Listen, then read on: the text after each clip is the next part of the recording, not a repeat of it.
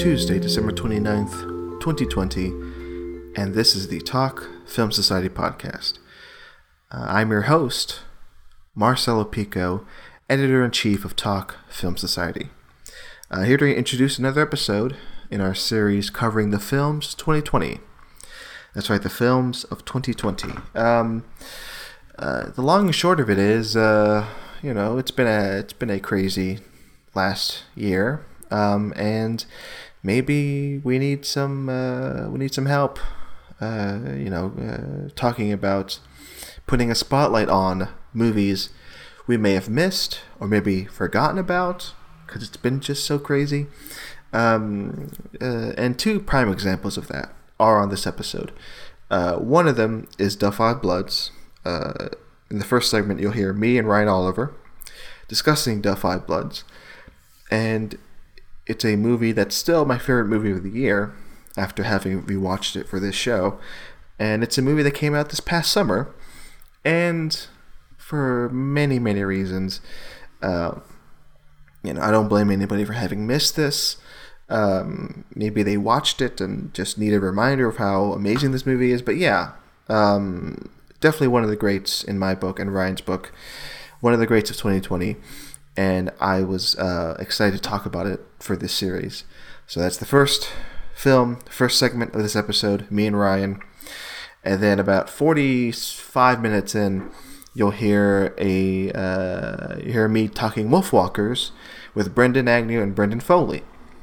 And this movie is one, completely opposite of Da 5 Bloods. I had not seen this movie.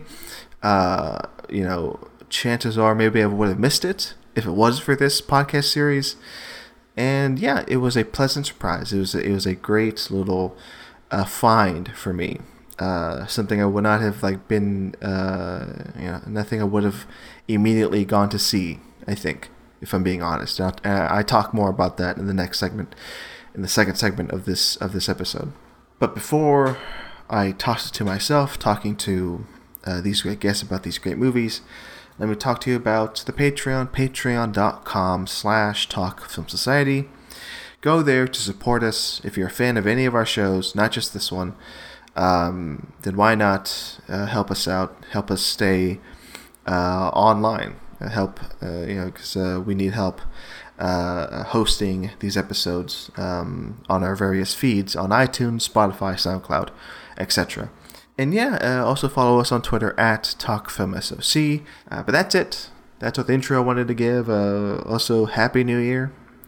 I'm releasing this a few days before, or like a day or two before New Year's.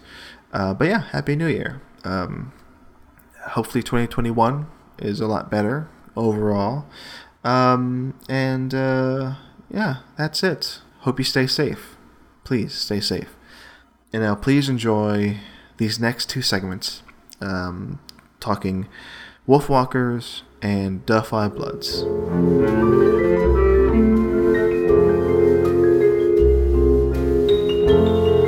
Here with me on this new segment, on another segment of my ongoing 2020 films series, is my guest Ryan Oliver. Hello, Ryan. Hey, Marcelo, how's it going? It's going great. It's a nice. I just had to double check. It's a Monday, right? Monday night. It is a Monday night. Yeah, these days just kind of blur together as it is. So I totally understand that. But it is Monday evening. It's Monday evening. A few days before Christmas. Although by the time people listen to this, it's past that. It's I think maybe New Year's, close to New Year's. But whatever. I also want to say, hey, be safe out there. I want to emphasize that. What? How about this? How about our recommendation for this segment is don't go out, stay in, watch a movie, because it's been a crazy year, and there's plenty to watch at home. That's kind of like a running theme throughout my series on the films of 2020. There are movies out there that are at your reach that you may have missed over the past year.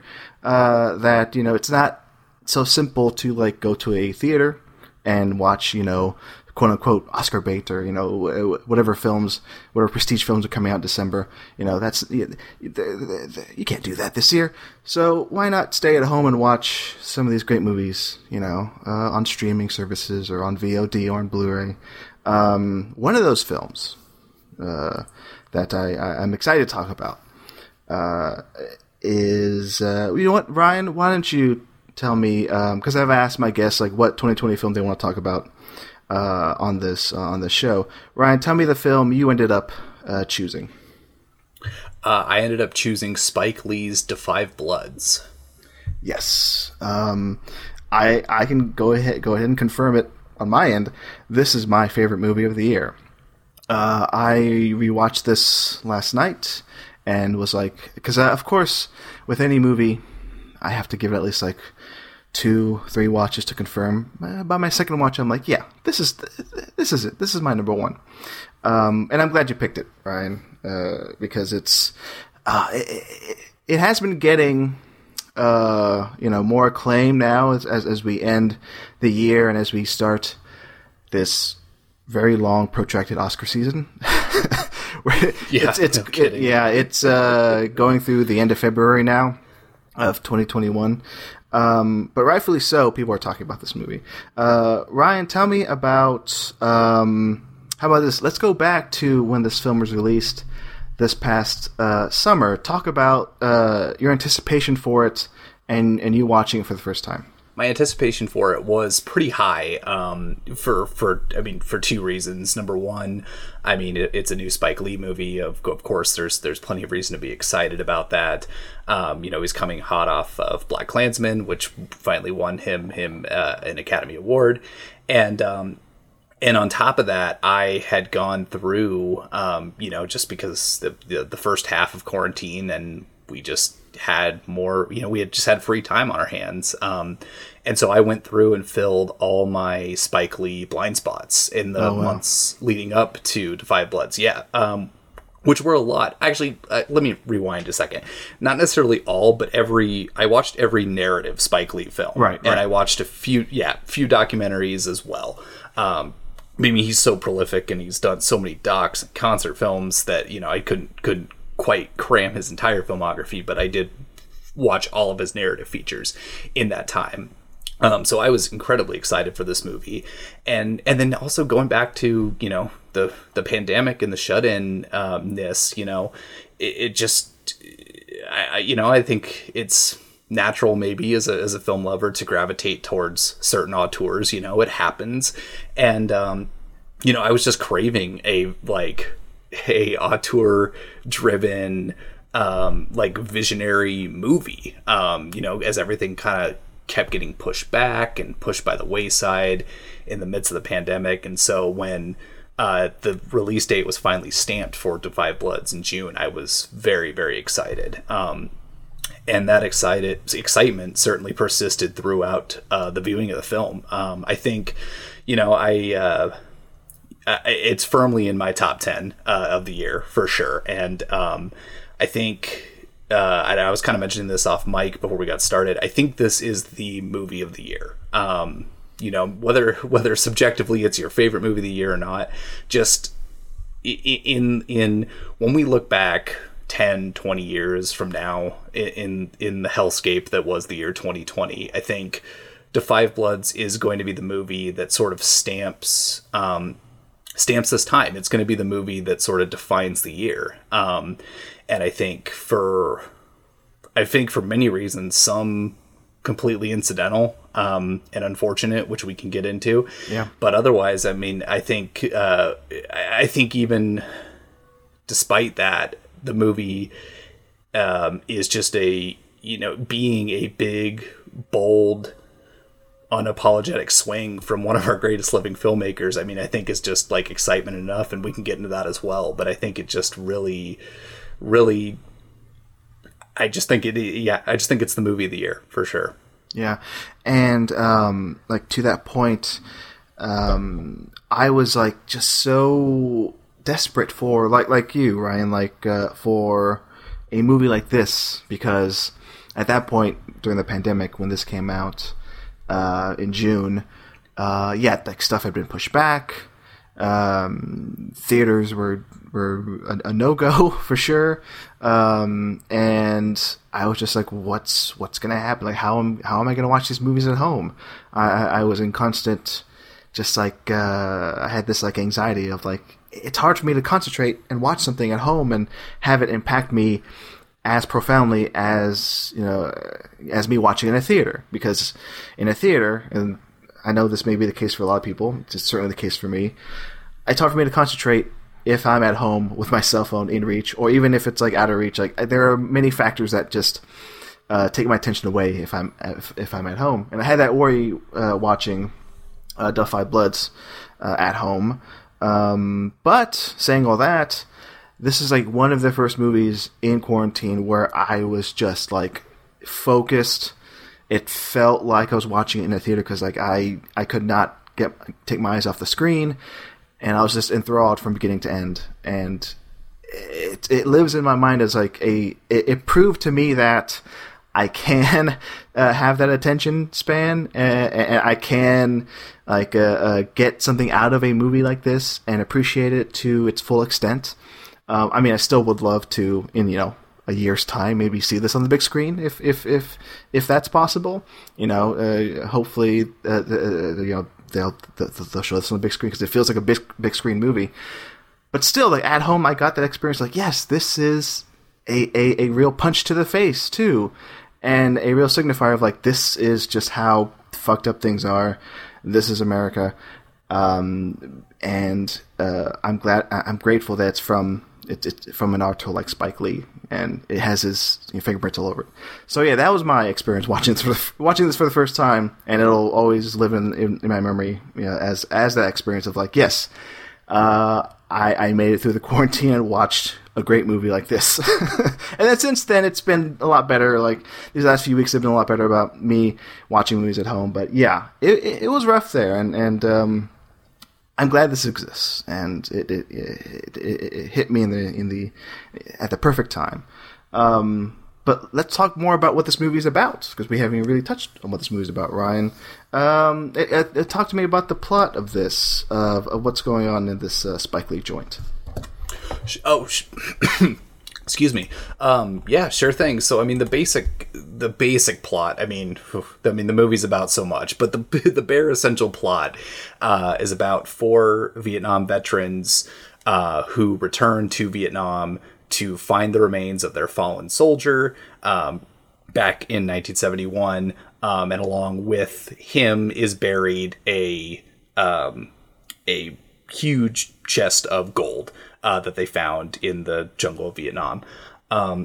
So the movie is essentially, I guess on the surface, is a bit of a like, there's that sort of like greed altering your state of mind, a la something like The Treasure of the Sierra Madre. Oh yeah. As like the like surface level entertainment value of the movie. But then when you peel back the layers, it's, the movie opens with, opens kind of like a fair amount of how Lee's movies close, where you have montages, and you have a montage set during various points in time between 60s and the 70s, specifically the Vietnam War and the Civil Rights Movement, beautifully set to Inner City Blues by Marvin Gaye. Yeah. But that's how, I mean, a fair amount of his movies end that way, where it's kind of like linking whatever the story he's telling at any given time to contemporary times. Whereas this is kind of the opposite, where you have these soldiers who, in the midst of the Vietnam War, simultaneously the Vietnam War and the Civil Rights Movement happening, and you have these soldiers who never really felt right in the war, and they never really felt right at home either. And so that sort of enforces this narrative. And so it's like you have this narrative of a very entertaining adventure movie, but underneath it, this sort of like, as you sort of alluded to, this sort of like, things are fucked up, this is America. Yeah. And it's just like it it completely swings for the fences, and which, I mean, Spike almost always does. But when he hits it, which I think he does with this movie, I think there's few things that are as satisfying as when that happens. Yeah, and I should mention I'm very jealous that you watched all of Spike Lee's narrative films, because like that's something that really I need to do, because I hit a few blind spots. I crossed a few blind spots of Spike Lee this past year. One of them being Malcolm X. Which, me too. It hit me like a ton of bricks. I don't know why I waited so long to watch it. Maybe I watched it at the perfect time because it was like around this time, and it's a profound movie. And like you're saying, like a lot of Spike Lee movies, it has like these montages, this like real life, like this real footage that gives you like a I don't know, it gives you a lesson. And it's an important lesson that only Spike Lee can deliver in a film. Some would say tacked on, but it's like, no, it's deliberate. Spike Lee does not pull any punches. He's like, here's who you should be listening to, and here's why their message is so important.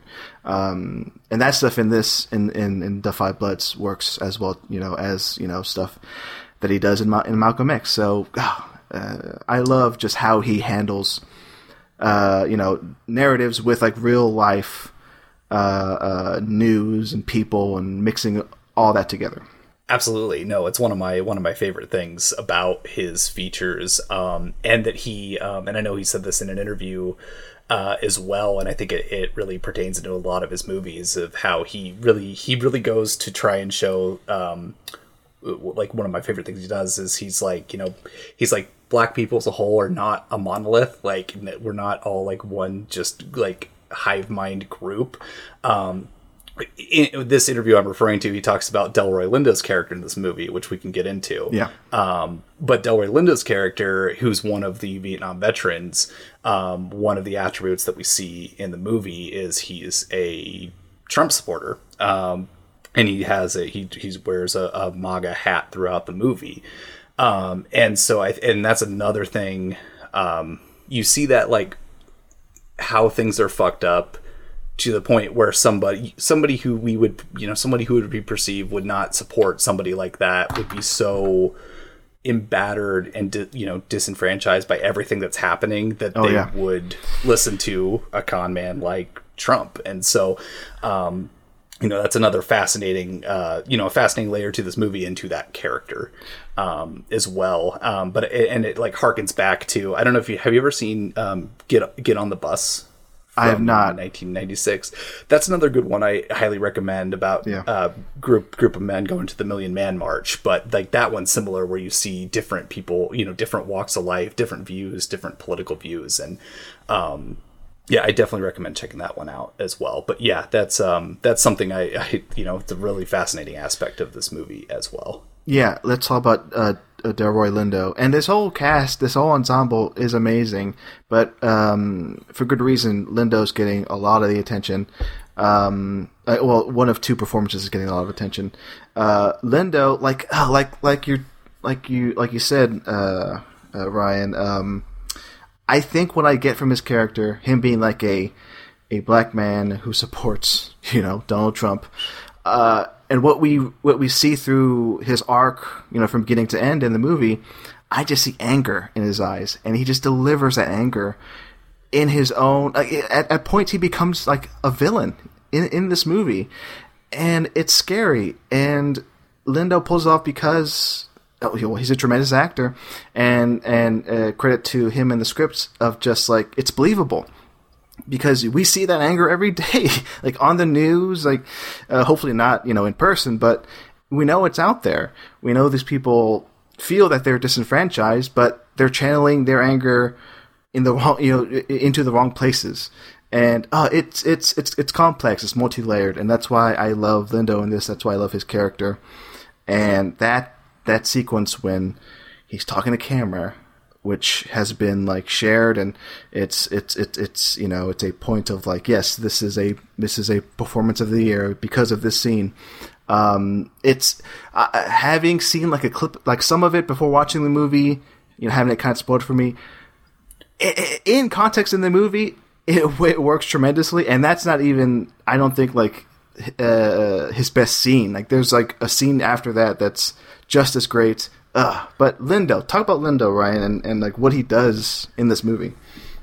I mean, you laid it out perfectly. Like you said multi-layered, and that's really like that, like the tour de force of his performance. And you mentioned that scene where he's talking basically directly to the camera, talking to himself, and he's like kind of cutting through the brush through with his machete, and it's really hard to pull off that like talking sort of crazily to yourself performance and have it be natural and within character, which it 100% is here.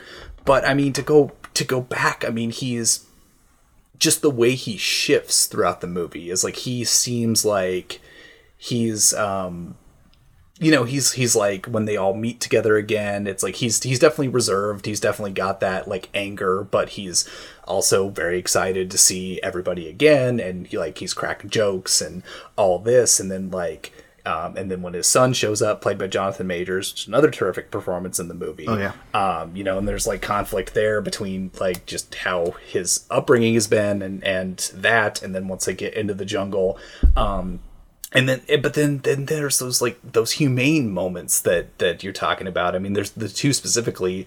I mean, we'll definitely get into the one you're talking about that happens after the talking to himself scene. But yeah. I mean, but there's a scene where they find Norman's remains, who's their fallen soldier, and that whole scene where it's like everybody, like, and including him, who is the most like totally like set in his ways character of the five who are seeking the gold out, like even just stops for a moment, and they stops for a moment to reflect and honor, and it's just like, it's incredible. I mean, it's that scene's an incredible scene by all actors involved, but like especially Lindo, who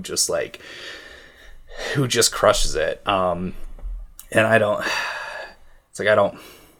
want to talk about it because I'm still having a hard time believing that it happened. But we should probably address the elephant in the room. Yeah, because this is what I was like heading towards too. But Chadwick Boseman is the other performance who's been getting a lot of attention, rightfully so, in this movie. And it's now I'm just like caught in a I don't know. Hopefully, I don't get emotional on mic.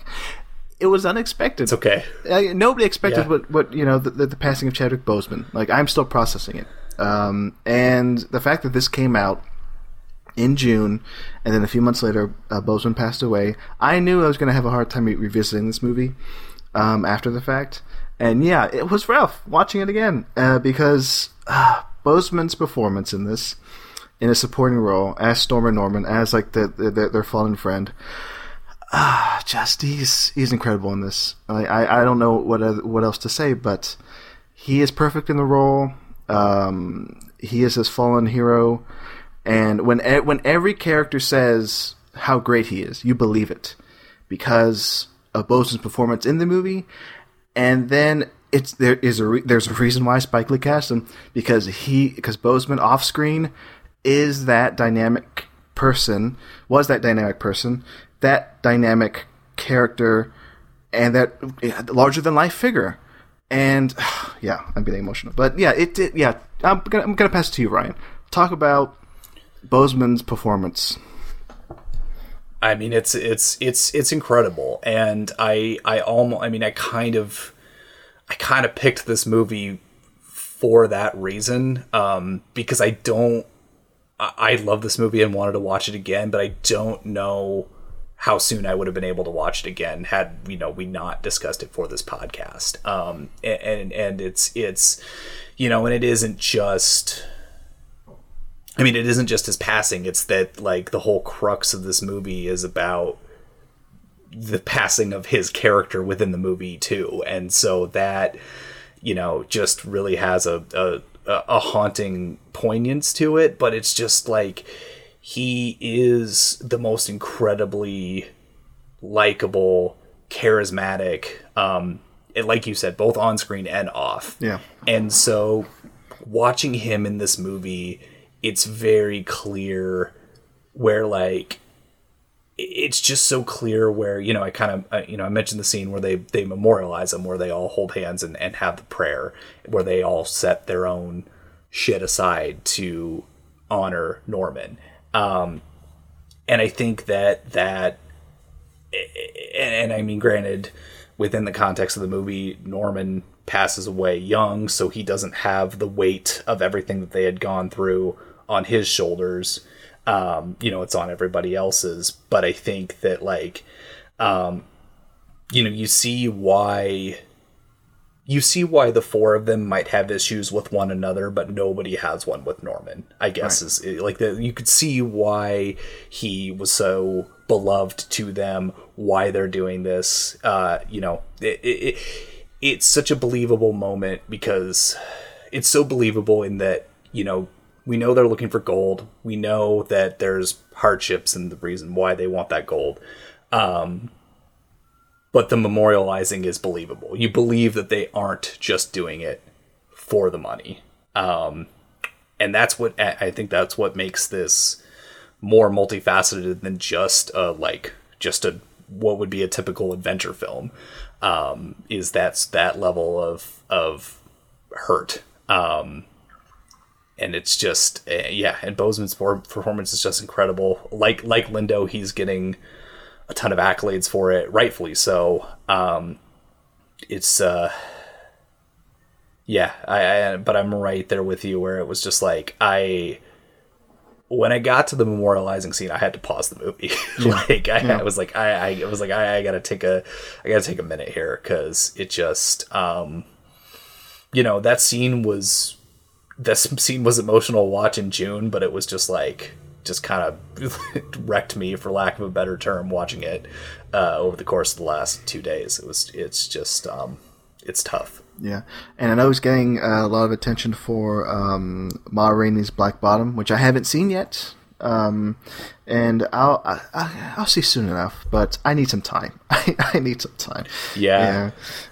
Me too. Yeah, but just to talk a little bit more about Boseman. It's a goddamn shame, because it seemed like he still had decades more of work ahead of him, and it's insane that in the year of his passing, he did 2 movies that are going to get him nominations, rightfully so, and get him acclaim. And I just hate the fact that he's not here for that to reap the rewards. I'm still struggling with it, but let's get back to this movie, The Five Bloods. Yeah. Another thing I wanted to point out, another reason why I love this movie, is just Spike Lee's direction. And Ryan, you can talk more about this, because you've actually seen a lot more of his movies than I have. But just for this movie alone, I'm like, God, he's playing with aspect ratios. And I think he shoots some of it in 16 millimeter and some of it digital maybe. But just like the way he shifts back and forth between the timelines and the aspect ratios, like, I love all that stuff. I love Spike Lee playing with the medium. Talk more about that, Ryan, because like that to me is, I love seeing a playful Spike Lee, and like, yeah, I'm gonna do an epic Vietnam movie, but I'm gonna do it my own way. Absolutely. And I think this is the first time that I can recall. I mean, there are some times where he does subtly shift the aspect ratio. It's definitely more overt here. Like, there's a scene, I don't know if you've ever seen Crooklyn. Not yet, no. But there's a scene when the eldest daughter goes to visit her aunt and uncle in Georgia. Anyway, where it like it like shrinks in, where it's and stretches, so it's kind of like, it looks where like everyone is like tall and like taller and thinner and a little distorted, to the point where going through his films, I was like, I'd never seen that done before, so I was like, wait, did something happen to my TV? Do I need to recalibrate? And then turns out and then it happened, and I can't remember the movie, but it happened in another one. I was like, oh, okay, that's a deliberate stylistic choice. Okay, cool, got it. But this is the first time I've seen him overtly play with aspect ratios to the point where it goes from like I mean, there are 3 different ones, right? I mean, there's Academy ratio for the Vietnam flashback sequences, and I think those were shot in 16 millimeter, as you alluded to. Yeah. And then it's like.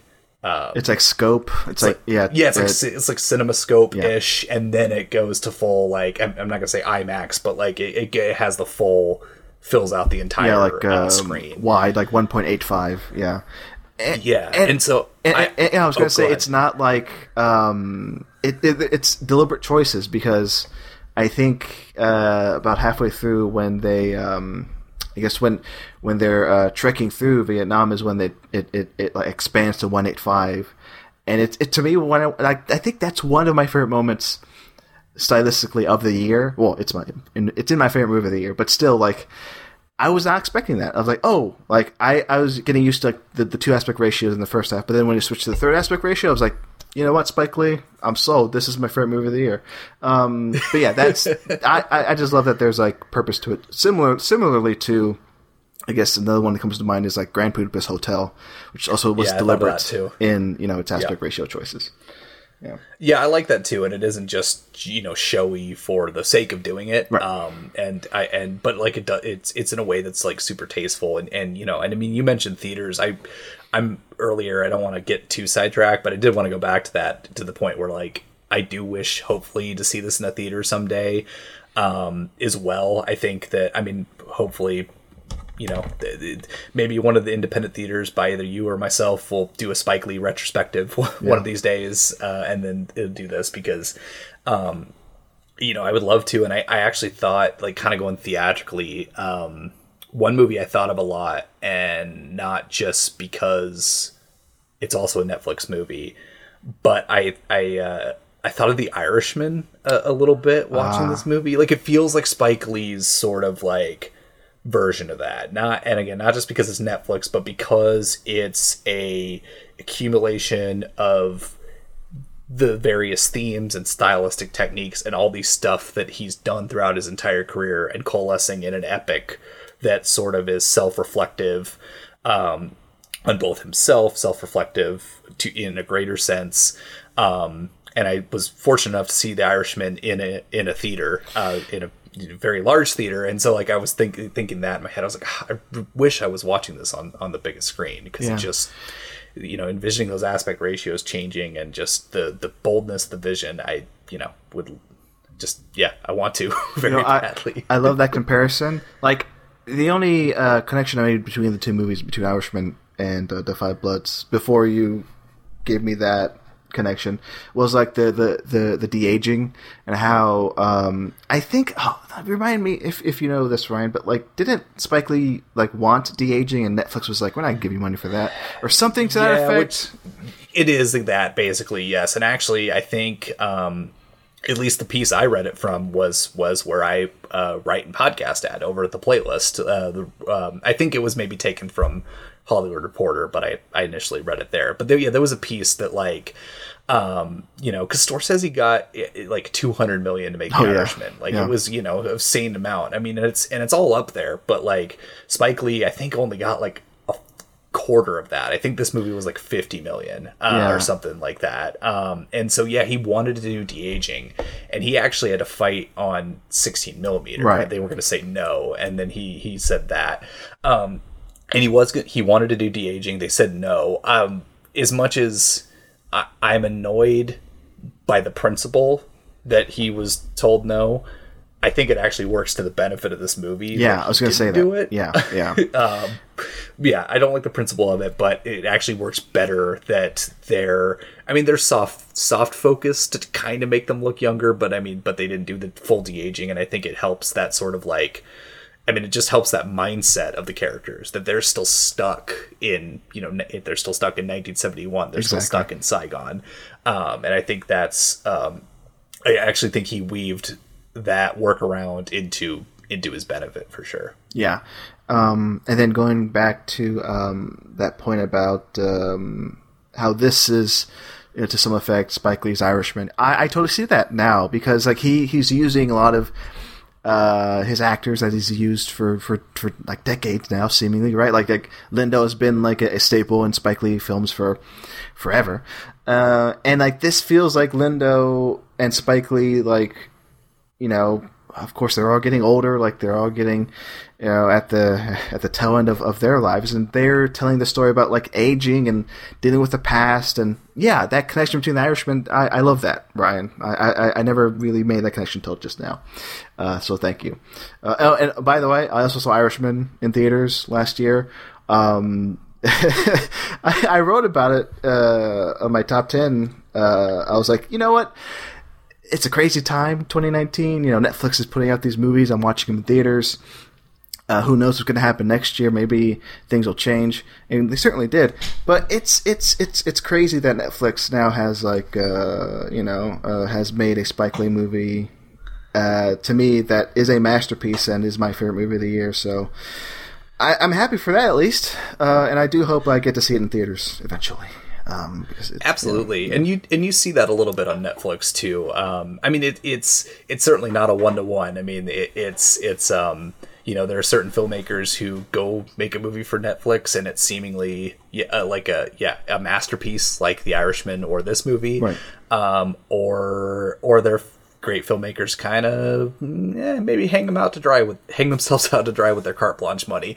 But either way, whether it's either or, I am happy that, like, you know, I'm happy that Netflix is giving these filmmakers a shot to make these movies that would not have been made in a major studio. I mean, I think Lee's probably closest approximation to this, other than Malcolm X, would be something like Miracle at St. Anna, probably, which is his other crack at a war movie, which was a huge bomb at the time. Unfairly so. I think if there was one thing, I think this movie is nearly flawless, but if there was one thing, minor nitpick, and it's not even that bad, I think the actual like war action sequences are a little clunky. Like the digital blood's not super great. It's a little shaky. I actually think the war sequences in Miracle at St. Anna are better and more immersive than these, but the story here is better. Everything else is stronger here. So it's like, I'm not going to complain about it. But, you know, I just don't think, even after the huge success Black Klansman was, I just don't know if a studio was going to make this movie. So I'm glad Netflix did. Yeah, absolutely. Well, any final words on The Five Bloods, Ryan, before we move on? I don't think so. I think I've said, I think I've said my piece on the movie. I mean, the movie it's great. And like I said, I think for many reasons, I think whether it is the passing of Chadwick Boseman or the, or this coming out just after the protests in the wake of the death of George Floyd and Breonna Taylor, I think that, this is the movie of the year, kind of like to tie it back to the top of the episode. I think I think it's the movie of the year for its content, for the movie itself, and I think it's the movie of the year because of the ancillary things that have happened before and after it, that tie, I think, directly into what the movie is speaking to. And for that reason, I just think this is the one film that if you could pick any one to stay or remember from 2020, I think this is it. Yeah, well put, and I totally agree.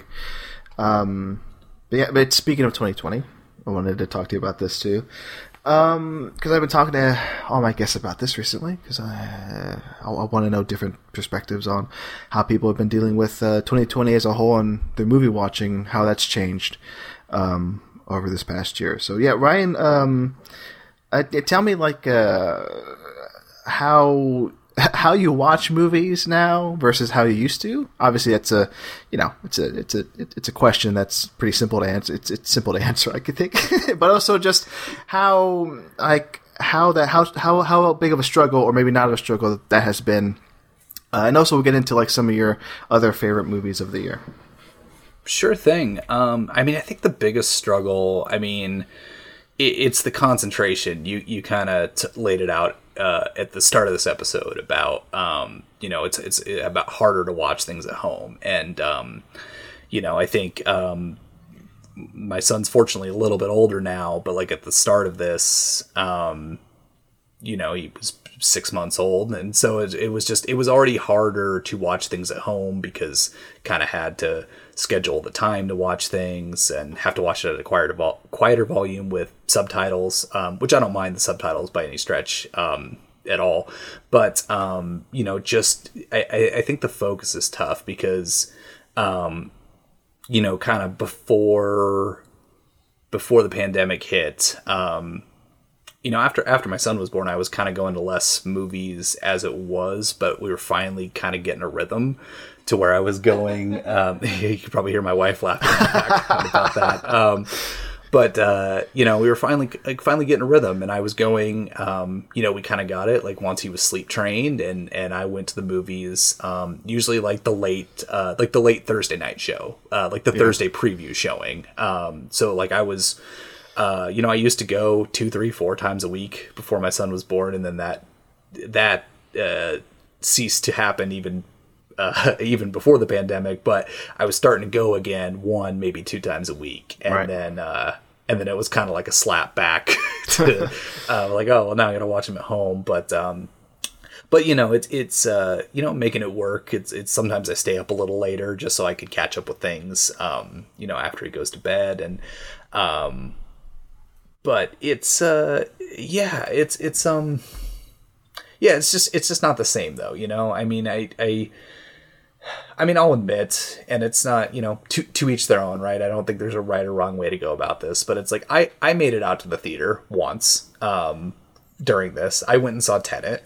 I didn't get concessions. I wore my mask the whole time, and I went to a showing of 6, like there were 6 people in it, but like I went because I was just like, and it wasn't even like, just because I felt like, like I know there was a lot of discourse surrounding that movie in particular and how it was released, but I'm just like, if I have a shot to go to the theater, I just want to, I want to do it. If I feel unsafe, I'll leave. Right.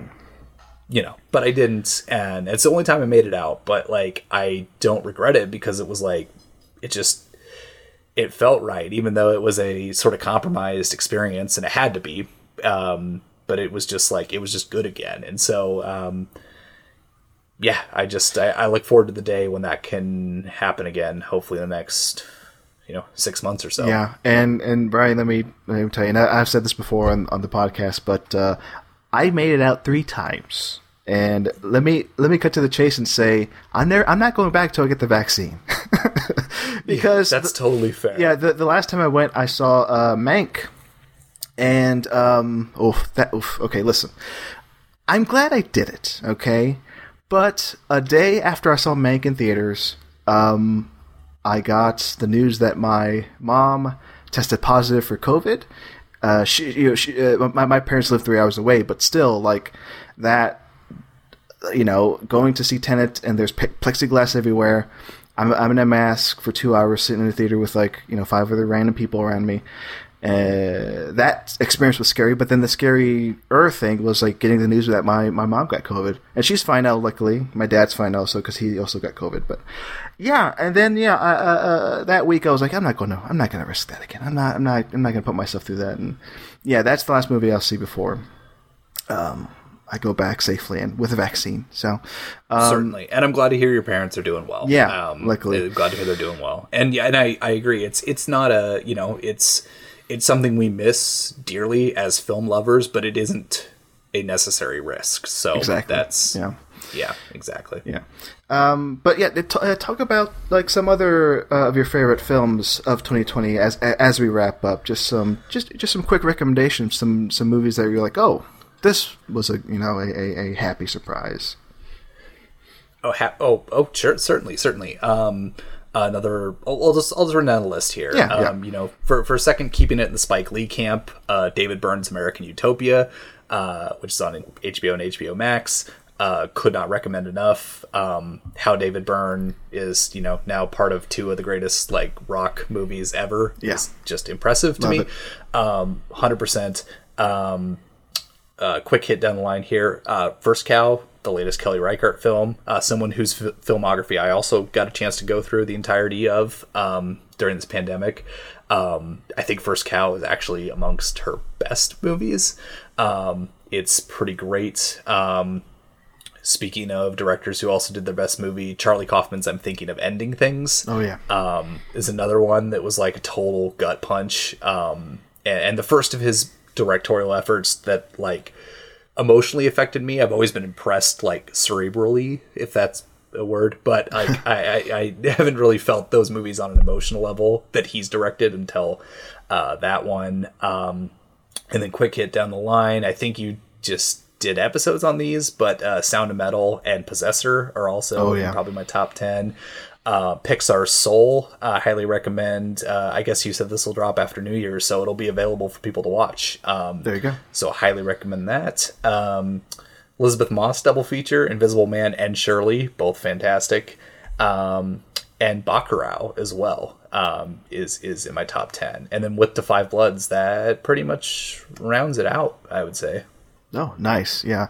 A few of those I still need to watch. I need to desperately watch Shirley because I am a huge Elizabeth Moss fan.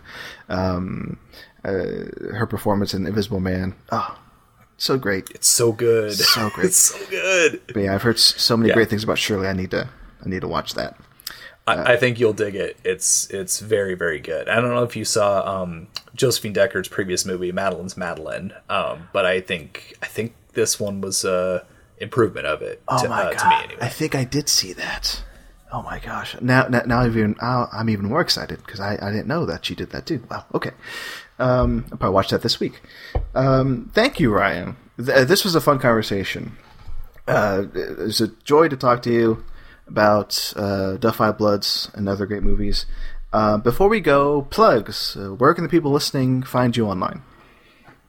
Oh, sure. You could follow me on Twitter at Ryollie90. That's RYOLLIE 90. It's pretty much the same, I think, across all socials, Letterboxd, Instagram. And then I occasionally write and podcast for theplaylist.net. So you can find me over there as well. Awesome. Do that, folks. Ryan, thanks again.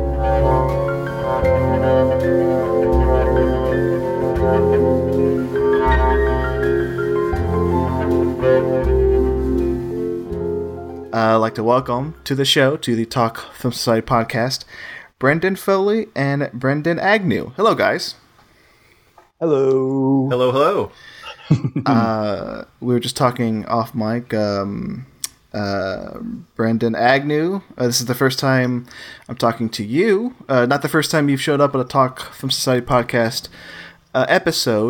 show, but first time you and I are chatting. Hello. It's a pleasure to be on. It's a good outfit y'all have going on here. We do okay work. I mean, it's fine. We're about to cross 666 podcast episodes pretty soon. I'm excited about that milestone. And this won't be the 666. It'll probably be like 675 or something around then. But anyway, oh, and by the way, let me introduce, Brendan Foley. Hello, Brendan. Hi, how's it going, man? Just to for the listeners, I'll call Brendan Foley and Brendan Agnew, just to differentiate because we discussed off mic. It's not the first time I've had guests or a host and a guest who have the same first name, so there's always that confusion.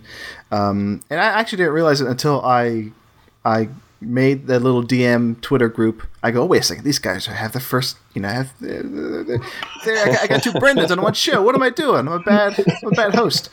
But no, we're gonna make it work. Brendan's okay. Foley, I mean, we were talking. You were on last year for the Endgame special episode of yes. TFS Assemble. 1 year and like 7 lifetimes ago. I was I saw on the Skype it was like a year. It was more than a year ago, and it felt like 5 years ago at this point because time makes no sense anymore. So on Twitter, and I'm sure I went over this in the intro too. On Twitter, I prompted people. I was like, "Hey, Anybody want to be a guest on my podcast? Because to be frank, I hate scheduling people and asking people and booking people on my shows because it's always a drag, and I always have this hesitation and some would say fear, this anxiety of like asking somebody and saying and wondering if they want to be on. And I was like, you know what, I'll bypass that this time around because one, I'm lazy, and two, you know, maybe there are people who are excited to be on a show where the premise is straightforward enough. 2020 movies, like that's it. Okay, I just want to, you know, pick a movie, you know, pick a guest or two guests for one movie, whatever, what have you, and just talk about this, you know, this presumably great movie of a great movie 2020. So that was the premise, and I got plenty of great guests that I have booked for the next, you know, few weeks now, thanks to that prompt. So I'm happy. So. And I, you know, to kind of kick this thing off, because you guys are the first two I'm recording in this little block of guests I've scheduled.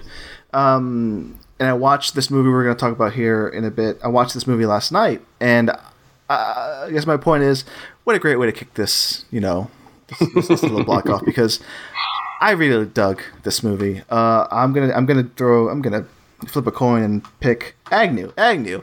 Talk about the movie that we're discussing for this segment. So we're talking about Wolfwalkers, which is the new Cartoon Saloon joint from the same people who did, like, their first feature film was back in 2009 with The Secret of Kells, and they've done some, like, if you follow 2D animation or semi-indie feature animation, they're the guys who did, like, The Breadwinner and Song of the Sea came from that studio, and this particular artist, director, writer pair, they've been working on sort of an Irish folklore triptych that Wolfwalkers is the third chapter in. And it's you know, 2D hand-drawn mostly, and it's absolutely gorgeous. Foley and I have both been kind of like champing at the bit to see this ever since it was announced. We have problems when it comes to... I think this particular filmmaker speaks to us very personally, and not just because a couple of his characters get named, you know, Brendan every now and then. But it does help, though. It does help a lot. Sells the pitch. Yeah. But it's a, you know, I'm sure we'll get into, like, more details, but it kind of feels like, I guess, a culmination of everything that the filmmakers have kind of worked on before, and a lot of their influences are felt very, very clearly in this film, but also filtered through a very personal story and storytelling lens.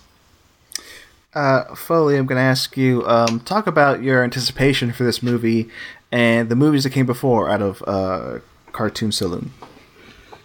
Yeah, so the first big one was Secret of Kells, which was, I believe it was 2009 it came out, and it was kind of an underground thing where that was the year of, like, Up and Ponyo, and I believe Fantastic Mr. Fox was that year. So it was all these great movies, and then here's this tiny little hand-drawn cartoon from some nobody Irish studio that was so beautiful and so moving and so unlike anything else that was happening in animation at that time. And so with each film since then, you've seen that same visual style and approach just get refined more and more. They moved on to Song of the Sea, was Tom Moore's next film, and Song of the Sea is just unbelievably gorgeous. And also the storytelling has continued to improve, whereas The Secret of Kells is a very moving film, but has a very sort of straightforward kind of quest, you know, a very simple story, I guess I would say. And with each subsequent film, they refine their approach and get stronger and stronger at that aspect as well as improving on the animation. So anytime he has a new movie, like, okay, well, I can't wait to see what he comes up with this time. And from the moment they announced it sounded exciting, and then the second we saw footage, you're like, wow, this looks unlike anything else, even from the studio. I mean, you're going to have a lot of people on this show talking about different movies from this year, but I think we can say this is the most beautiful film that came out of 2020, just from like a visual level. It is, every frame of it is a work of art, and when it's in motion, they truly just feel like you are like moving through a dream. Like it's a real achievement for this studio and this filmmaker, you know, it's two of them, unlike anything else that anyone's put out this year. I would say. I think it's a safe call. This is, in terms of beauty, the best looking film of the year. From my point of view, I think I completely agree with you, because this blew me away. And I should say, I mean, I do love animation, but for whatever reason, I'm not like completely drawn to it. You know, I was going to say, don't. I hate that. I hate that I did that. But like, I'm not immediately like, oh, you know, it's a new movie from so and so, a new animated movie from this studio. Well, yeah. And you know, having said that, this is my first Cartoon Saloon movie. I have not seen Secret of Kells, Song of the Sea, The Breadwinner, and I have problems, obviously, because I should go back and watch, you know, Secret of Kells, Song of the Sea. Because after seeing this, I'm like, oh, what am I missing? Like, this is what I'm missing. Like, if those movies are as good as this, or like as near as good as this, then yeah, not to do a complete tangent, but I also have the same thing about musicals, like classic musicals. I just never really got into them, and I have to be like forced to watch them. So yeah, that's I'm glad I did this. Where I knew Wolfwalkers was one I needed to see because, I mean, you two were talking about it endlessly on Twitter, and also just the fact that oh, we should also say this is an Apple Plus release from Apple Studios. Yep. And I fortunately have, you know, Apple Plus. Long story, but I'm not paying for it. I have it for free, so I'm not going to get into that again because I've talked about way too many times on this podcast series about me stealing Apple Plus from Apple, but it's fine. But I do respect what Apple Studios is doing so far, because I've enjoyed a few of their movies and TV shows that they've released this past year. So I'm like, yeah, like. This was on my list, and I was bound to enjoy it, and I'm glad I did enjoy it. So, Agnew, why don't you talk about why, in particular, this movie affected you the way it did? Okay, well, that's a big. I know it's a big question. Well, if we're going to talk about that, we should probably talk about like some of the things that that the filmmakers are drawing from, because Tom Moore and also Ross Stewart, who's the I believe it's Ross Stewart who's the co-director on this, and has been like they've kind of like worked together as artists for all of the run, going back to like The Secret of Kells, but the like. This particular filmmaking team, you can very clearly see, especially in Wolfwalkers, a lot of like 90s Miyazaki, 90s Disney animation influence. There's at least like two big old scoops of like Judge Frollo and the film's main antagonist.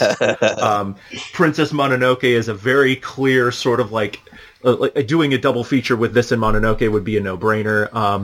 And we kind of have sort of buried the lead. Like, for people who don't know the story, like Wolfwalkers is essentially an Irish folklore werewolf movie about two English, an English girl and her father who's a hunter, and they're in Kilkenny, Ireland, in the walled city that is currently under the dominion of, they don't call him Oliver Cromwell, but he's very clearly Oliver Cromwell during the 17th century. And the main thing is, you know, like I said, it's basically like a take on a werewolf movie. You know, there's people who are part people, part wolves living in the forest, and the young girl, Robin, Sean Bean plays her father, the hunter.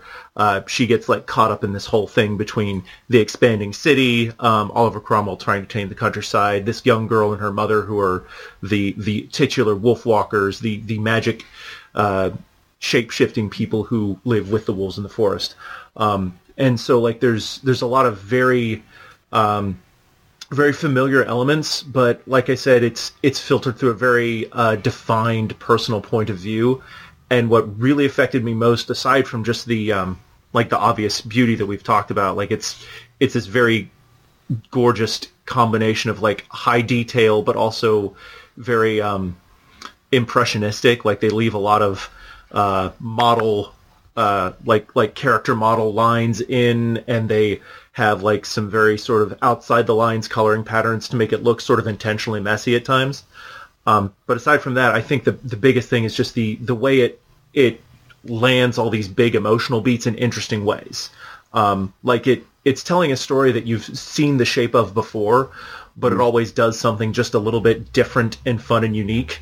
Like when Robin's about to leave the city to go into the woods, because of course she's not supposed to go into the woods, but she's going to go into the woods. That's what kind of story this is. She's going to go into those fucking woods. And so she's going to like sneak out past the guards. And like so many movies that you've seen this sort of thing in before, it'd be like, oh, maybe she like, climbs over a thing and sneaks past them, or maybe the cute animal sidekick does a thing.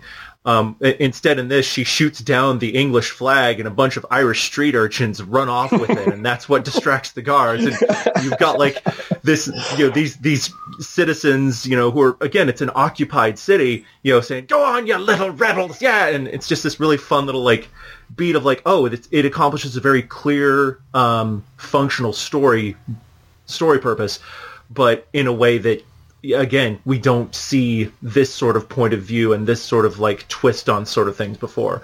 And that just happens throughout the entire film. So you've got like all this really solid, just from a functional screenplay perspective, like narrative and character work, but it's always being done in a very fun and fresh feeling way. Yeah. And it doesn't have the, as Agnew says, like it's a very familiar story shape, but it doesn't have the sort of structure you expect from like a children's film, where there's a very like concrete A to Z story with like, these are, this is where, you're starting at point A, you have to get to point Z. Here's the obstacles that are in the way. Here's the life lesson you have to learn. It's more behavioral storytelling. You just kind of watch these characters and they make a choice. This is the consequence, and they have to deal with that. Compared to something, a movie that I really, really liked this year, Onward. Again, a movie I really, really like, but that's a movie where it's like in the first 10 minutes they lay out the entire A to Z linear journey. Here's the life lesson you have to learn. Here's all like the pit stops you're gonna make along the way to learn a lesson each time, and then it hits those beats, bing, bing, boom, and it does a great job of that. But Wolfwalkers isn't really interested, and this is true for all of the Cartoon Saloon movies. They're not interested in hitting those points and following that kind of classic structure where it's like, we're just going to follow these characters and watch them, and we'll take the time to kind of observe them in their lives and let the story kind of accumulate around the choices they make, rather than here are the beats we have to hit because those are beats that everybody hits. That's the formula that everybody has to do. Yeah. It's one of the things that Foley and I have like kind of talked on Twitter about is we're both very big fans of like functional screenplay and storytelling in children's, like, Pixar is really good at like those Swiss watch like stories, right? High drum. Yeah. Yeah. But it also like, it feels a little bit boxed in a way that that Tom Moore's like storytelling style feels like more discovered, Yes, that's perfect. It feels like a story that you're discovering, not a story that's playing out along tracks that have been perfectly assembled. Yeah, it's a great point, and to your point, Foley, like I did like Onward a lot. I did, but it did follow. It's a lot of fun. Yeah, but it suffers from that, like you guys are saying, like that already fleshed out, like proven, a solid plot that Pixar likes to. Put out, and Pixar. It's there to follow. But with this, I'll just say I was legitimately surprised by a lot of what happened by the end, like where the story ends up, and I don't want to spoil it. I should also say, for anybody who got like an Apple device this Christmas, it comes with a free year of Apple Plus, so why not put this on your watch list? And also Ted Lasso, that's a good show too. But it legitimately surprised me, and I don't want to give away those surprises because even halfway through, something happens where I'm like, wow, like they're going for this, and then like the final 10 minutes, something else happens, and then the final frame of the movie, that was completely surprising too. And that's something I don't see a lot of from Disney or Pixar because. I don't know. This just feels more fresh and more like not improvisational, but more just like finding what these characters will actually do and throwing these scenarios at them, and then the results are not what you expect. So that's what I appreciate about this movie. At the very end, I go, "Wow, this was legitimately surprising and not where I expected it to go." They do, like Agnew says, this is the third film in a triptych. You can see presumably when you watch Secret of Kells and Song of the Sea, that they have their own formula, their own favorite things. There are more absent mothers in these movies than any run of Disney ever had. Every movie is about an absent mother, a kid with an absent mother, and an emotionally guarded father figure, exploring the boundaries between modern Christian society, ancient pagan magic. But each time, what differentiates them is those characters, and is that care they take to each child protagonist is its own person, has their own struggles, and makes bad choices and has to live with those consequences. And it's very honest about these individual circumstances, even while following their own kind of classic mythic story structure. Yeah, so they're very good at child protagonists who are selfish little dickheads sometimes.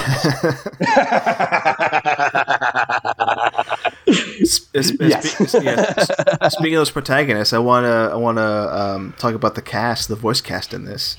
The main two girls, I looked it up. They're fairly new when it comes to voice acting. But then you have Sean Bean as the father of Robin, and then you also have as the villain, as Oliver Cromwell, it says here listed, the Lord Protector, Simon McBurney, which if you don't know, he's a great character actor. But it's that cast that really helps this story out too.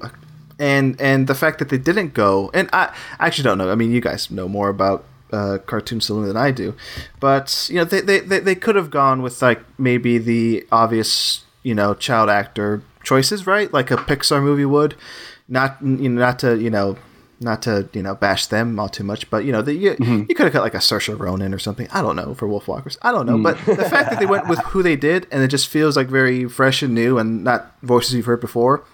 I appreciate that. And how good they are too. I mean, the biggest star of the first two movies is Brendan Gleeson, and now I love me some Brendan Gleeson. His name is Brendan. And I should have had him on this show too. Just have three Brendans. He has other qualities besides that, but his name's Brendan. So that's 3/4 of the way. But yeah, you're completely right that it's not about finding a star; it's about finding the right voice for these characters. Especially for these two little girls who give just an amazing performance. Both of them do.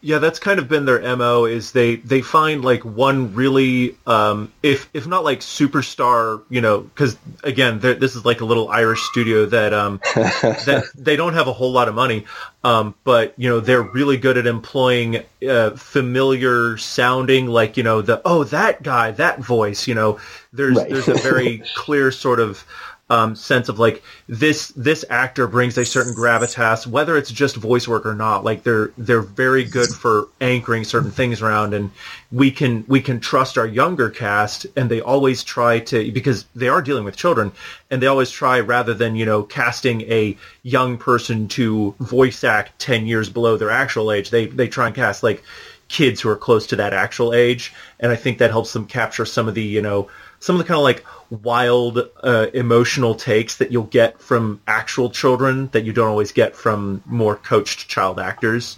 But they also do have those more experienced actors that they can kind of use to shore up everything else. You also have there's more motherly presence, I guess, in this than you have in a lot of other stuff. And they again, for the older female characters in this, they again are going for more experienced and people who can just sort of shore up everything else. I think the person who plays Maeve's mother is a Tudor's alum. It's Mary Doyle Kennedy, who's been she's been in basically every fucking thing in terms of peak TV and whatnot. She's one of those very veteran character actors like Sean Bean. And they're very good at kind of using that to just draw everything else together, because it's okay, we can trust Sean Bean to sound sad. He's going to nail that. No problem. Yeah, that's just his natural timbre. I was going to say, there's something very unguarded about the performances that the two girls give. Honor Nifsi plays Robin, who's the little British girl. and Eva Whittaker plays Beb, who is like the Wolfwalker. And I don't know how those girls are as like live action actors. I mean, they could be one thing that doesn't translate, but just, there are big emotional scenes in this movie. And when they get into it, it doesn't feel like child actors, reaching for, to cry on cue. It feels like, wow, these kids are really upset. Someone go in that room and tell them that everything's okay. Like, this is, calm them down. This isn't okay. You know what I mean? It feels very real. The emotions feel very much forefronted, which should theoretically clash with how pointedly fake the animation is in terms of like Agnew says, they're really stressing out that it's hand drawn and that you can see the animation lines and you can see that the lines are they're coloring outside the lines, and so the animation is completely unrealistic. The performances are very raw, and that should clash, but it really doesn't. Instead, it really makes both halves feel so much stronger and far more powerful, I think. I think part of that's that they use that's a really good point. And the way they use some of the more abstract animation techniques to sort of like key into that emotional state. Not to get into spoilers, but there is a capital letters A moment in Act 3 where that sort of raw emotion has to come out of both girls, and both actresses, like both actors really bring it. And while they're doing that, there's like all these, the background turns into these like jagged, pointy lines of like just this like very like it's like broken glass that's set against the background of this, very fraught emotional moment that just trampled all over what should have been something much less, dangerous and sad. There's also another, big moment where the frame literally contracts as Robin is making a choice that will determine, what her freedom state will be over the next, 30, 40 minutes of the movie. And like the frame changes size to show what, where her emotional journey is taking her. And that's also exciting. I don't want to bash. I love Pixar, so I'm not bashing everything like that. But just kind of American animation in general, specifically feature animation, it has a very specific look that Pixar basically chose for Toy Story, and everyone else has been following it for the last 25 years because that's what's popular, and that's what it suits CGI very, very well. And there have been some fantastic movies, and Pixar has been getting kind of more diverse with how they use it, and other studios have been doing more experimental stuff, but. I mean, there are shots in this movie and moments that make me just literally cackle just from the animation. It's like the way they play with the aspect ratio. There's one transition where all the color drains out of the frame and then it floods back in to start the next scene.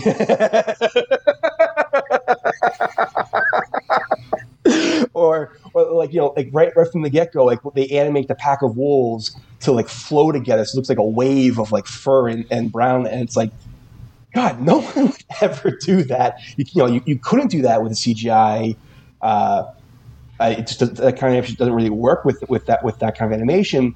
And there's not really any major 2D. Correct me if I'm wrong. There's no real major 2D feature animation happening in America outside maybe some of the Netflix stuff. So it's just so refreshing to be wow, this medium of animation, it can do so much. It's so expressive and so elastic, and you can tell so many different kind of stories and capture so many different kind of emotions, and there's no boundaries to what you can do. In the same way that Spyro was so exciting a couple of years ago, it's wow, you can really do anything with this. You just have to be willing to throw caution to the wind and pour everything into it and just assume no, people will go with this. It's insane, but people will take this ride if we invite them to take it with us. Yeah. And like I said at the beginning of this conversation, I'm not one to immediately dive into, animation, but even in the animation I've seen, Pixar and whatever, DreamWorks animation I tend to watch too. In this film, to your guys' point, this 2D animation, continues to play with the medium, or at least show me things that I don't normally see, in any animated movie, in terms of perspective, or in terms of geography, in terms of split screens, in terms of what are we actually seeing? Are we seeing split screen? Or are we seeing a forced perspective? All that stuff. It's being inventive with the medium that I like. That I like. Being shown. something new, or to my eye, something new that I don't normally see in animation, and have it be playful like that. So that's what I love about this movie too. It just plays with the form and shows me things in ways that, you know, it doesn't necessarily have to be real. You know, it can play with like how we see reality because it's a cartoon, because it allows for that playfulness, you know, in terms of perspective and geography, and I love that. It's not expected for me, because I guess a lot of people just tend to want reality. You know, I think that's what Pixar's going for. Again, this is not an anti-Pixar show, okay? But you know, but you know, you're not going to find like much bigger fans of Pixar in terms of like their modern output. Like I fucking love them. They're great at what they do, but being able to like marry the sort of very clear storytelling that you sort of need to connect with a younger audience. Like there has to be, not necessarily like it doesn't have to be like kidified or dumbed down, but it does have to be very narratively clear and coherent, right, and just very understandable.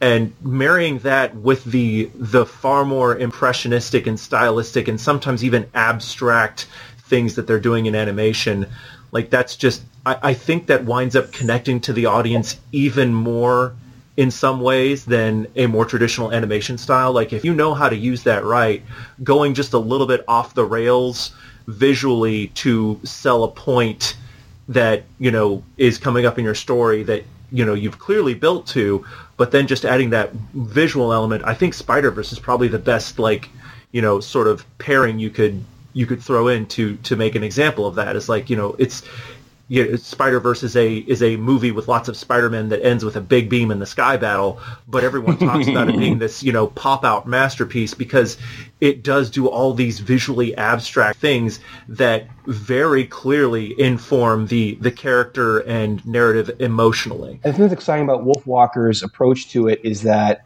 and compared to the other movies from Tom Moore, like Secret of Kells and Song of the Sea, is that both of those movies have a similar, you know, it's very much the same animation style, that very, you know, geometry first and that very kind of abstract. But those movies kind of had to reserve the big flurries of those for like specific set pieces, like with when like there was a monster sequence or a battle sequence, things like that. And then there'd be long stretches where it gets the same animation style, but it's more kind of down to earth, people talking. Whereas with this film, he's figured out a way to continue to be that experimental and that impressionistic, even during the quote unquote boring scenes where people are, you know, having conversations. Even those scenes you watch, like, I can't get over how beautiful it is watching two people stand and have a conversation just because of how they're both designed and how like it's framed. Like literally every frame of it is the most beautiful thing you've seen, and then it just keeps topping itself. So. Now, as we wrap up, because we could talk about this movie for hours, but I also want to talk to you about your quick hits on like what other movies you loved in 2020. But let's go around and just do, try to at least do our closing thoughts on Wolfwalkers. Agnew, why don't you go first? Closing thoughts on Wolfwalkers. This feels like it's weird to call, like, you know, a movie that's less than 2 hours long. It feels like an epic in a way that a lot of animated films don't. And not just because, like, Cartoon Saloon's been getting longer with their movies. Like, Secret of Kells is, like, 75 minutes long. And so, like, they started very... very, very quick and, like, very pointed. And this feels, like, almost sprawling by comparison because they have so much in terms of, like, big settings and lots of characters to play with. But, like, you know, it just really feels like a good movie of the moment because Tom Moore is very unapologetically anti-imperialist Irish.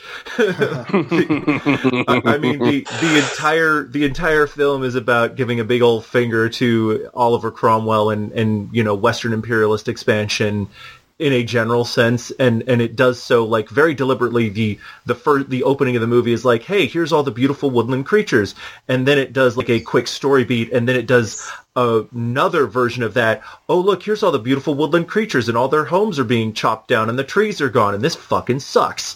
And then, like, the entire rest of the movie is just all about, like, what kind of a dickbag you'd have to be to think that's worth it. And then it's it's like really cool of the moment, because it's definitely about, trying to, look at the world in a different way, and, giving the finger to fascism, because fascism can go fuck itself, and that's always a good thing. But just it's just a very exciting sort of like kickoff to this new decade of animation, like, because I think the last decade that we saw, the 2010s, were like a really good run of animation, because you had kind of like DreamWorks and Disney and Pixar all kind of like delivering some really good stuff. But this feels like sort of not necessarily a taking of the torch, but it definitely feels like a definitive like stamp from a very exciting and very talented voice in the medium, kind of like kicking us into the 2020s. Like, this is what's possible with 2D and drawn animation, even like 10, 20, 30 years after, people kept thinking it was dying, because feature animation has been dying since the early 1980s. But yeah, this is just like a very definitive, like, nope, still here, still whips ass. It's still got very cool stuff to say and very beautiful stories to tell. There you go. Foley, what about you? Final thoughts on Wolfwalkers, and I guess animation in general, huh? Well, no, like Agnew says, like, this definitely feels like a throwing down the gauntlet of being like, here's what's possible with this medium. Here's what you can achieve when you don't just follow, what's popular and what's kind of proven, when you really kind of throw it all out there. And so it is both an incredible culmination to the past decade of growth from this filmmaker in the studio, and sort of be kind of like a capstone of what they've built, but slowly but steadily building over the last decade. And it also feels like a very, very exciting beginning to whatever comes next of, okay, now we see that this is possible. Who's going to pick up that torch and just keep running with it? And as exciting as the animation is, and I can't stress enough just how friggin' beautiful this movie is, and how giddy and delightful maybe just to watch it play out, because of how incredibly accomplished its visual approach is. Underlying all of that is an incredibly affecting human story. The studio is very, very good at that. They've really, really topped themselves. And the fact that, not to spoil anything, but all of their movies to this point have very much tempered the highs with very strong lows, and a very strong quote of melancholy kind of going through all of their work.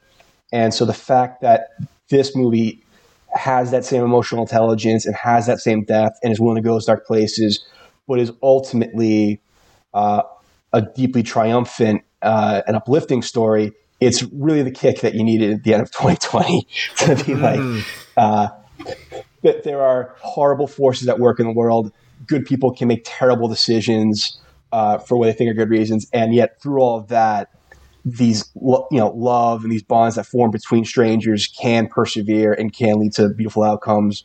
It's really, really the movie I needed right now. So for all the reasons, both technical and personal that we described, stop listening to this podcast and go watch Wolfwalkers immediately, or I'll find you.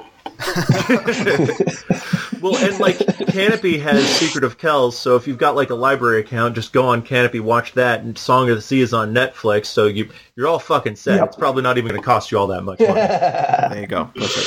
Yeah.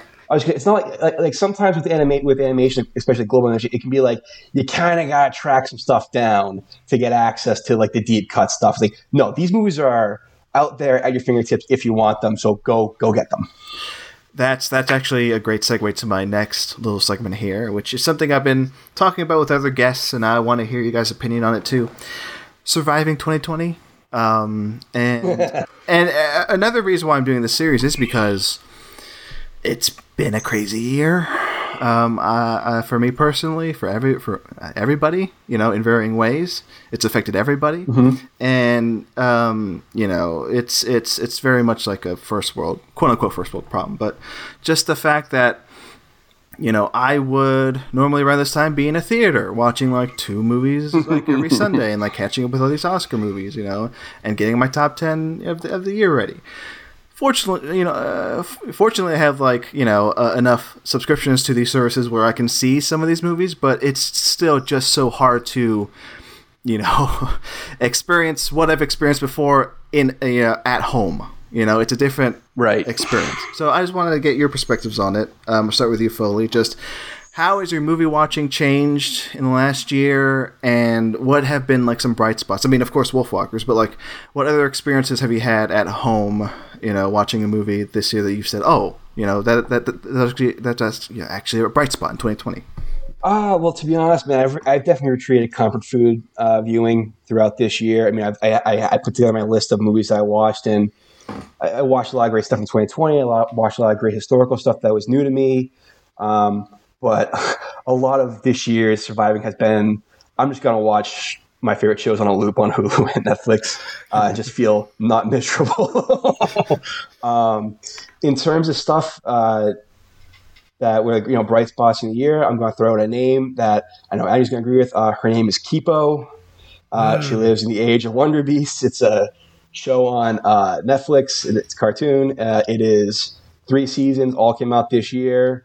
Everything we've talked about with Wolfwalkers pretty much all applies to Kipo and the Age of Wonder Beasts. It's a phenomenal show. I love it. It has a perfect, and because it's only 3 seasons, it's basically a perfect little thing. So after you've watched Wolfwalkers, watch Kipo. It's awesome.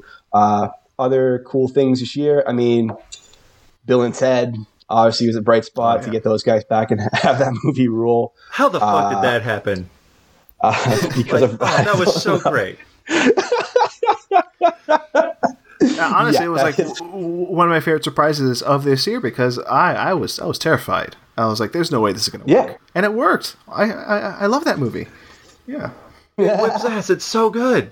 Yeah, it's so good, and it has it's a movie that is great. And in the last 10 minutes, like kind of just completely elevates this like transcendent level of like, wow, this movie is not only a great time, it actually genuinely moves me, has something to say about like the world and aging, and it's so loving and beautiful. I love it so much. And then other stuff like American Utopia with David Byrne, that was phenomenal. The personal history of David Copperfield that just came out a couple weeks ago was phenomenal, and also just gets you warm in the tummy. Jallikattu is the movie that I've been really kind of trying, bumping of late. It's an Indian movie. It is one of the most insane things I've ever seen in terms of just like the filmmaking of it. So I've been very like evangelical about everyone needs to watch this just so they can like know that this exists because it's unreal. And then Lost Bullet on Netflix is like one of the best action movies of this year that everyone should try. I don't think it really got a lot of attention, unfortunately. But it's a fantastic, small French action movie with car stunts in it that put the last couple of Fast and Furious to shame because they actually did it for real. Wow. It's also like 90 minutes flat, so it does not waste your time at all. Yeah. No, Lost Bullet is it's a phenomenal little action movie that, and I think Agnew talked about this in the little article he wrote about where he's like, it's completely economical. It doesn't have a lot going for it, but it just uses everything it has to perfection. And it's just such a great time. So everyone who has 90 minutes, go watch Lost Bullet on Netflix and thank me later. I have to watch it. It completely went under my radar, so I'm putting it on the list. Agnew, what about you? Surviving 2020 and some bright spots within that.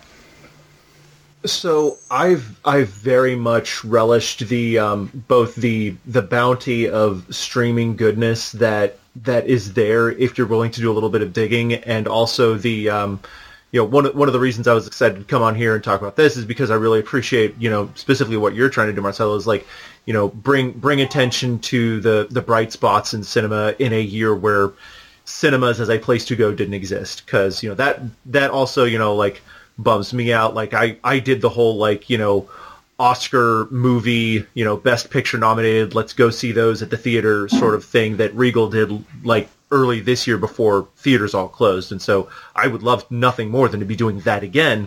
But there's actually like Foley said, if you're willing to do a little bit of digging and, not even all that much, there's just a bunch of really cool stuff that you can find on, not even just like the more obscure stuff, but like just little, under a couple layers things on Netflix or Hulu.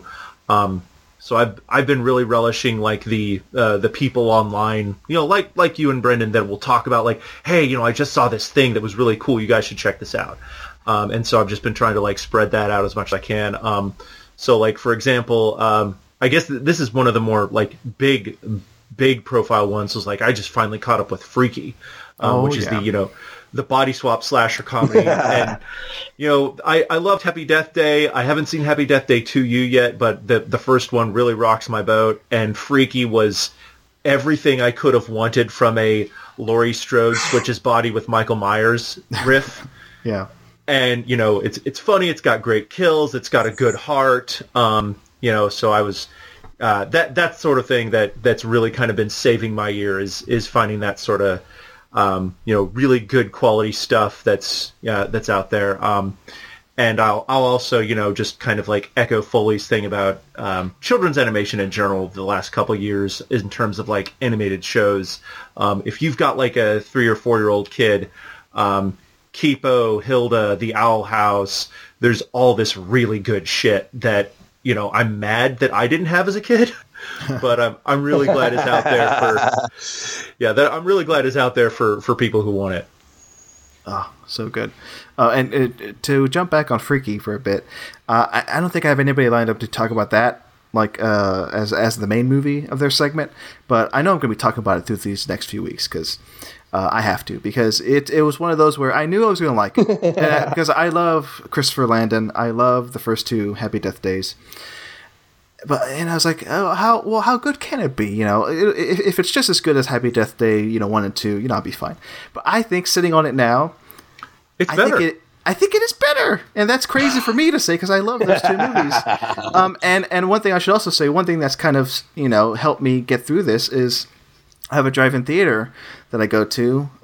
It's like 40 minutes away, but still, it's worth the drive to see like newer movies that came out. I saw Tenet there. I saw Freaky there.